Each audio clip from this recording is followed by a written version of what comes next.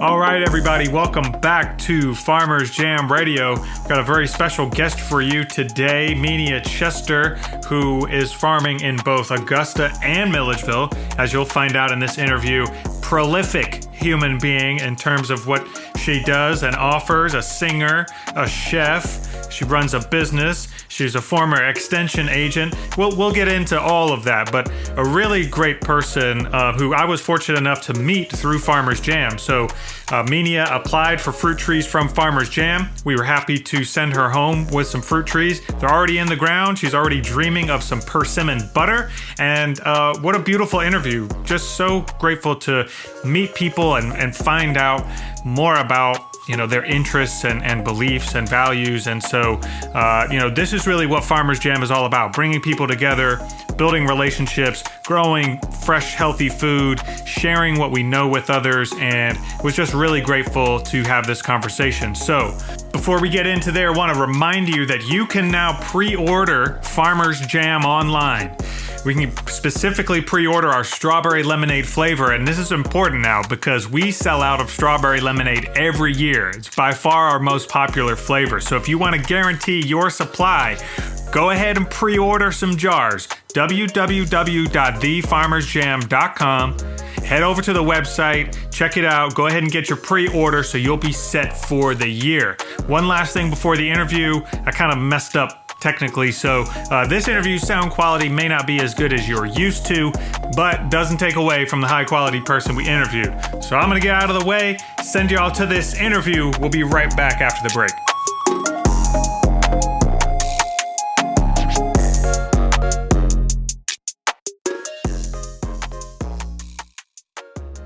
All right, everybody. Thank you so much for joining us. Very happy to be on the phone here with another farmer who we were able to support with our fruit tree giveaway. Menia, thank you for making the time to be with us today. Thank you so much for having me.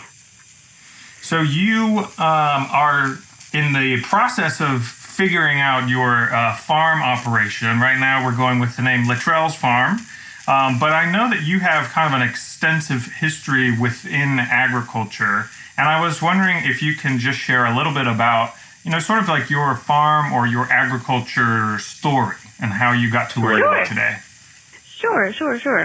Well, I grew up in a rural area in Milledgeville, Georgia, but not only that, I am the former cooperative extension director for Fulton County. So I have the Ag, 4-H, and Family and Consumer Sciences, which is home economics. I have all of that mixed in together, and I believe that I have an extensive background in our urban agriculture, and I lived in Tallahassee for a couple of years. So I worked with some people in South Georgia as well. So learned the rural piece from there. But I also like to teach people where their food comes from.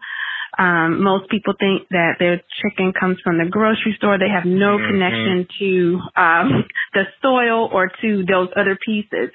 So my job is to show people where their food comes from and how to prepare it in an amazing way. And so, if I'm not mistaken, is your current operation is out in Augusta? Actually, I have two, Augusta and in Milledgeville. Yes, I planted my trees in my place in Milledgeville along with my other fruit trees. Okay. Yeah, and well, so my goal is to make sure that those trees turn into some amazing something to eat. The things that come from those trees, excuse me. So if there's I know I got a persimmon tree, so I've had some amazing persimmon butter that I just want to duplicate, and I'm excited about it. So. Yeah, no, value-added products from fruit. That's what we're all about. So I definitely. Yeah. Definitely am about that. I brought up Augusta mainly just to say it sounds like you have covered just about every inch of this state. Yes. And this side of the state is kind of new to me. The soil looks different. It's just a different climate for me. So it's exciting to learn everything about this side of the state. Yes, definitely a lot more coastal, Are you dealing with a bit more sand in your soil over there? Yes. I was helping one of my family members with they have a raised bed garden, but they have like 20 plots. Oh, wow. And I was like, this soil looks so different than, we have red clay in Middle Georgia. Mm-hmm. And so we have to amend it quite a bit. So, this is just different. I couldn't imagine anything growing in this soil. And we tested the soil, took the soil to the extension office to have it tested. You know, I have my extension background, so I believe in doing things the science-based way. And it was fine, and I couldn't believe that. So we ended up growing some amazing things there. So it was great. And we had an overabundance of tomatoes and peppers. Wonderful. Well, I think that, that experience in particular, to me, really highlights the value and importance of local food-based systems, because as you have just described, even in one state, which is a huge agricultural state, we have so many different types of soil depending on where you are. And it sort of, to me, highlights the value of, making sure that farmers on the ground are really having the resources that they need to do what's best for their soil, do what's best for their community. It's very hard to prescribe a sort of national or standard program where even in a state like ours, you have a huge diversity in the soil and in the communities that people are serving. And from what I understand, your work really seeks to, be on the farm, seeks to kind of uplift farmers and work with farmers. And when we met, you had mentioned something about some upcoming workshops. So I was wondering if you can describe some of the workshops you teach and, what are some of the concepts that you cover and help farmers with? Sure. I try to make sure that farmers get the latest and greatest information. And I also, not only do I work with farmers, I work with people who do backyard gardening as well, because we're still trying to teach people how to live off of what they have. And so I teach people about container gardening and all of that. But my upcoming class is a plant and soil class, and it's 5 days long. It's 1.5 hours for each class, and they'll learn about the anatomy of plants. They'll learn about the soil, and then the last day we'll talk about vegetable gardening. And this is in conjunction with Florida A&M University Extension Research Center. And so at the end of this class, or these classes, they'll get a certificate. Participants will get a certificate that says that they've attended this class, and it's from Florida A&M University. Oh, very cool, very cool. People can actually get certified growing. Well, I guess. And then our next class is in April. It's going to be about strawberries and other berries that can grow in this climate, and low cost high tunnels. Now, high tunnels, just for anyone who isn't familiar, it's kind of like a greenhouse. It has a similar effect, but it's not really the same. I actually recently learned the difference between things like a wind tunnel and a high tunnel and a greenhouse, and they're subtle. But the point is that it's about controlling some of the environment, being able to extend your seasons a bit longer. Yes. Are high tunnels? Do you typically see? I mean, I know farmers use them, but do you know of any like gardeners who are using them, or what? Yeah, who's typically a lot. Yeah, I don't see a lot of gardeners using them. I do see farmers using them, especially where it's extremely hot or it's extremely cold. It's extremely hot in North Florida. I don't know if you've ever been there. It's like South Georgia. It's so hot for me, I walk around with an umbrella. Oh, yeah. Because I walk around with my own shade, because it's just like I lived in downtown Atlanta for so long, so my skin was just like, no, we're not taking this. So I burn easily. So anyway, yeah, and I did some research with the Florida A&M University farm on we had strawberries in the tunnels, and we also had habaneros, and so the habanero plant lasted for like 3 years. Oh my gosh, 3 years. 3 years. Yes. Wow. That's basically a habanero tree at that point. It was definitely a tree. I mean, it was just so bulky, and I mean, it wasn't tall or anything, but it was very fibrous. The plant was, so it was like a little tree, like a little bonsai tree. The spicy bonsai tree. Spicy bonsai tree. Yeah. Wow, that's great. So, I'm curious about. Well, actually, real quick, how do people get plugged into your workshops? Okay, so they could go to my website or Facebook or Instagram. My website is southernjazzandsweets.com. As you can tell, I started out making sweets and trying to, and I do have a catering business as well. So southernjazzandsweets.com is there. And then I have recipes, and I talk about my upcoming workshops in my blog. And then Instagram and Facebook is Desserts by Latrell. And Southern Jazz and Sweets comes about because I'm a musician as well, so I might have an event on a farm where I'm singing, and you're going to have some amazing locally produced food by me because I just think that people need to know more about their food, and they need to know, hey, there are different ways. We're in the South, so we need to know different ways to prepare our collard greens. I make an amazing raw collard green salad. But most people in the South, they go, oh, no, no, I need my vegetables cooked with meat. I need them this way, and this way. So trying to open the minds of my fellow Southerners here. Okay, so okay.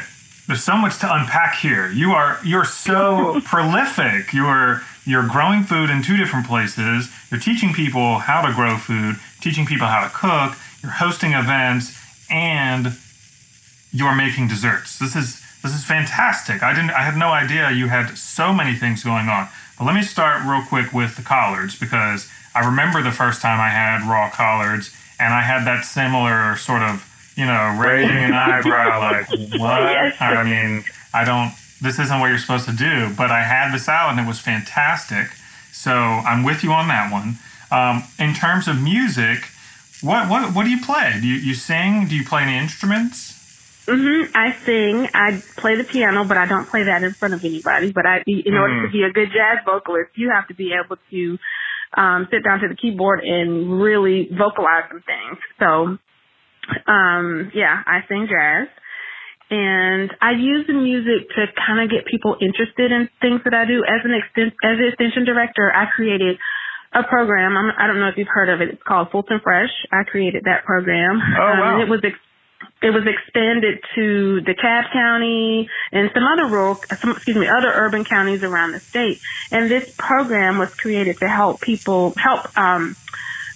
communities recognize what food deserts are and to teach people where the food comes from. So I would try to work with local farmers, and I work with the Georgia Department of Ag to make sure that we got as much locally grown produce that we could, because when tomatoes are in, and that's all you're going to get.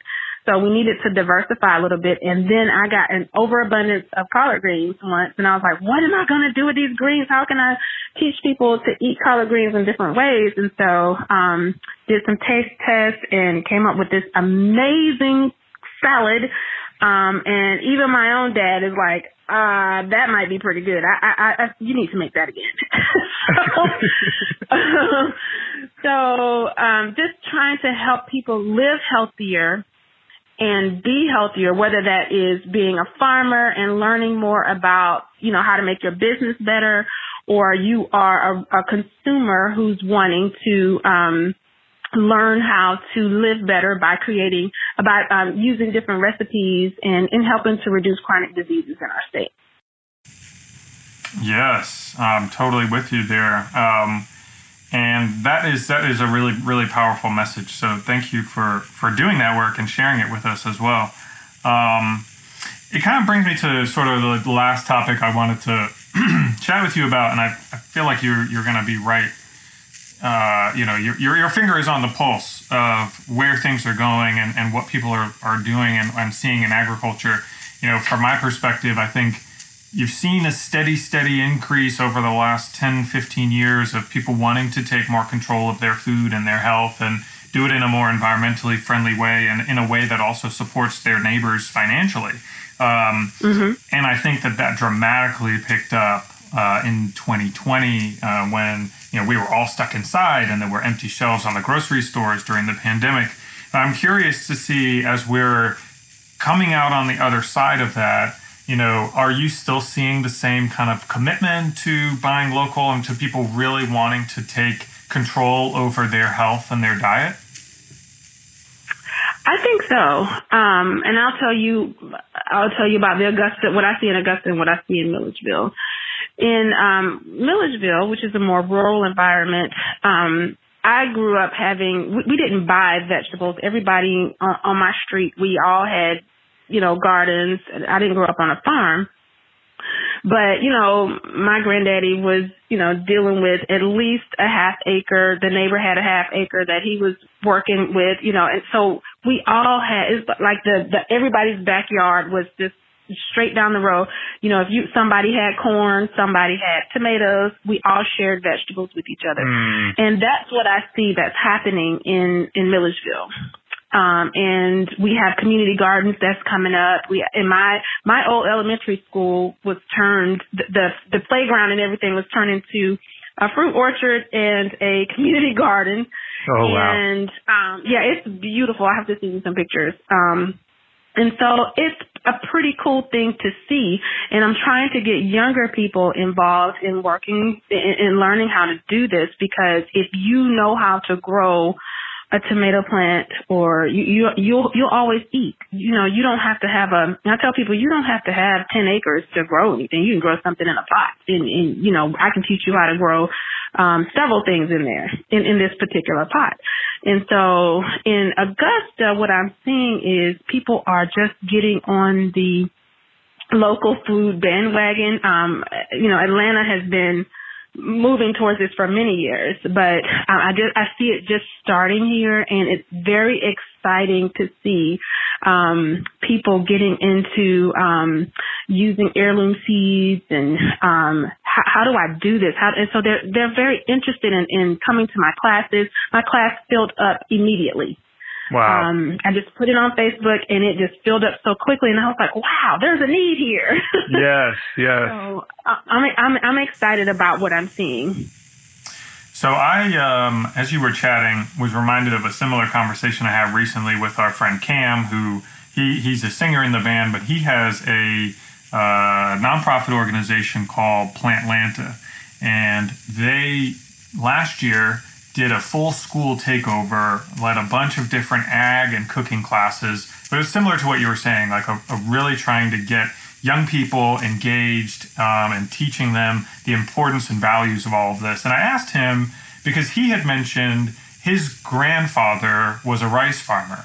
And I was curious about, yes, well, so you bring up the desire for people to really grab onto this and get this knowledge. Do you sense also that there's been this sort of one generation or a generation and a half that was like, we don't really want this lifestyle anymore, and now we've kind of lost so many of these systems and skills? I agree, yes. And what's so interesting is, I was just talking with someone the other day. My grandmother used to say, I do not understand why you want to make your own jelly. I don't want you to work this hard. And I said, doesn't it taste better? She said, yes. Now give me a jar. But, I do think that we moved away from that. It's so much easier to go to the grocery store and just pick up your own jelly or peanut butter or eggs even. And I grew up we had chickens. I wanted to go to the grocery store and buy buy eggs so badly. I'm like, why do we have to have tomatoes, green? Can we just buy tomatoes from the grocery store? And so now I truly appreciate the way I grew up. I really do. Because with that Fulton Fresh program, I would give people green tomatoes and red tomatoes. I made sure they had, so they would have tomatoes for a week or so till we came back for the next class or whatever. They had no idea what to do with this green tomato but fry it. And I said, if you just put it on your countertop or put it in a windowsill, you'll have a red tomato in no time. And they didn't know that. They had no idea. So we have some work to do. And my job is to help educate our community, whether you are at the beginning or middle or you already have a lot of knowledge. There's still stuff that you can learn, or you can help me get out here and educate our community. But we need to teach people about where their food comes from so that they will purchase from our local farmers. Because, going to a farmer's market is intimidating to some because they have no idea. Yeah. So we have to educate them or help in a gentle way, though. I totally agree. We have to meet people where they're at. And I think farmers markets, unfortunately, were kind of designed and curated for a certain type of person, and have some work to do to be, fully inclusive. But yes, and not everyone is going to want to be a part of a farmer's market lifestyle regardless. It may not be possible for you to get somewhere on a Saturday morning or a Thursday evening, regardless. So, but I wanted to pick up on something that you said, and I think you really epitomize, which to me, I always think about gardening and growing food as just the constant learning process. Is you're never finished learning about gardening. Like you never, even once you get certified, as we sort of joked about earlier, there's always something to learn. Something's always changing. And so I appreciate your commitment to that process and to helping others with it as well. Well, thank you. And I appreciate what you do as well. I had an opportunity to spend time with my uncle planting these trees. And he said, how in the world do you think that you are going to plant these trees? I said, I'm just going to dig a hole. And he was like, no, we're going to do this the easy way. So he brings the auger. Yes. And I said, thank you. This was great. But he said, you have to brace yourself now. So he let me use the auger. And, I learned a lot about bracing myself because that auger will take you around in a circle. And he was like, it's like the circle of life. You've got to learn how to do this so that when you, plant your next trees, because I do plan on planting more. When you plant your next trees, you'll already know how to do this. And so even I'm still learning. Yep. Always. And growing. So, yeah. Cool. Well, this was such a great discussion. We've been planning to try to do some kind of event in Augusta, some kind of a Farmers Jam event in Augusta. So I'll absolutely have to keep you looped in, especially now that I know you're another farmer musician. And if you're in the Augusta or Milledgeville area, or also, I'm sure, are some of your classes virtual as well? Does it matter where you are? Yes. The plant and soil class is virtual, and the berry and low-cost high tonal is virtual too. Wonderful. So anywhere you are, get plugged in, learn a little something. Menia, thank you once again for joining us. And of course, we wish you all the best of luck with your fruit trees and all of your other ag experiences going on. Thank you. Have a great one.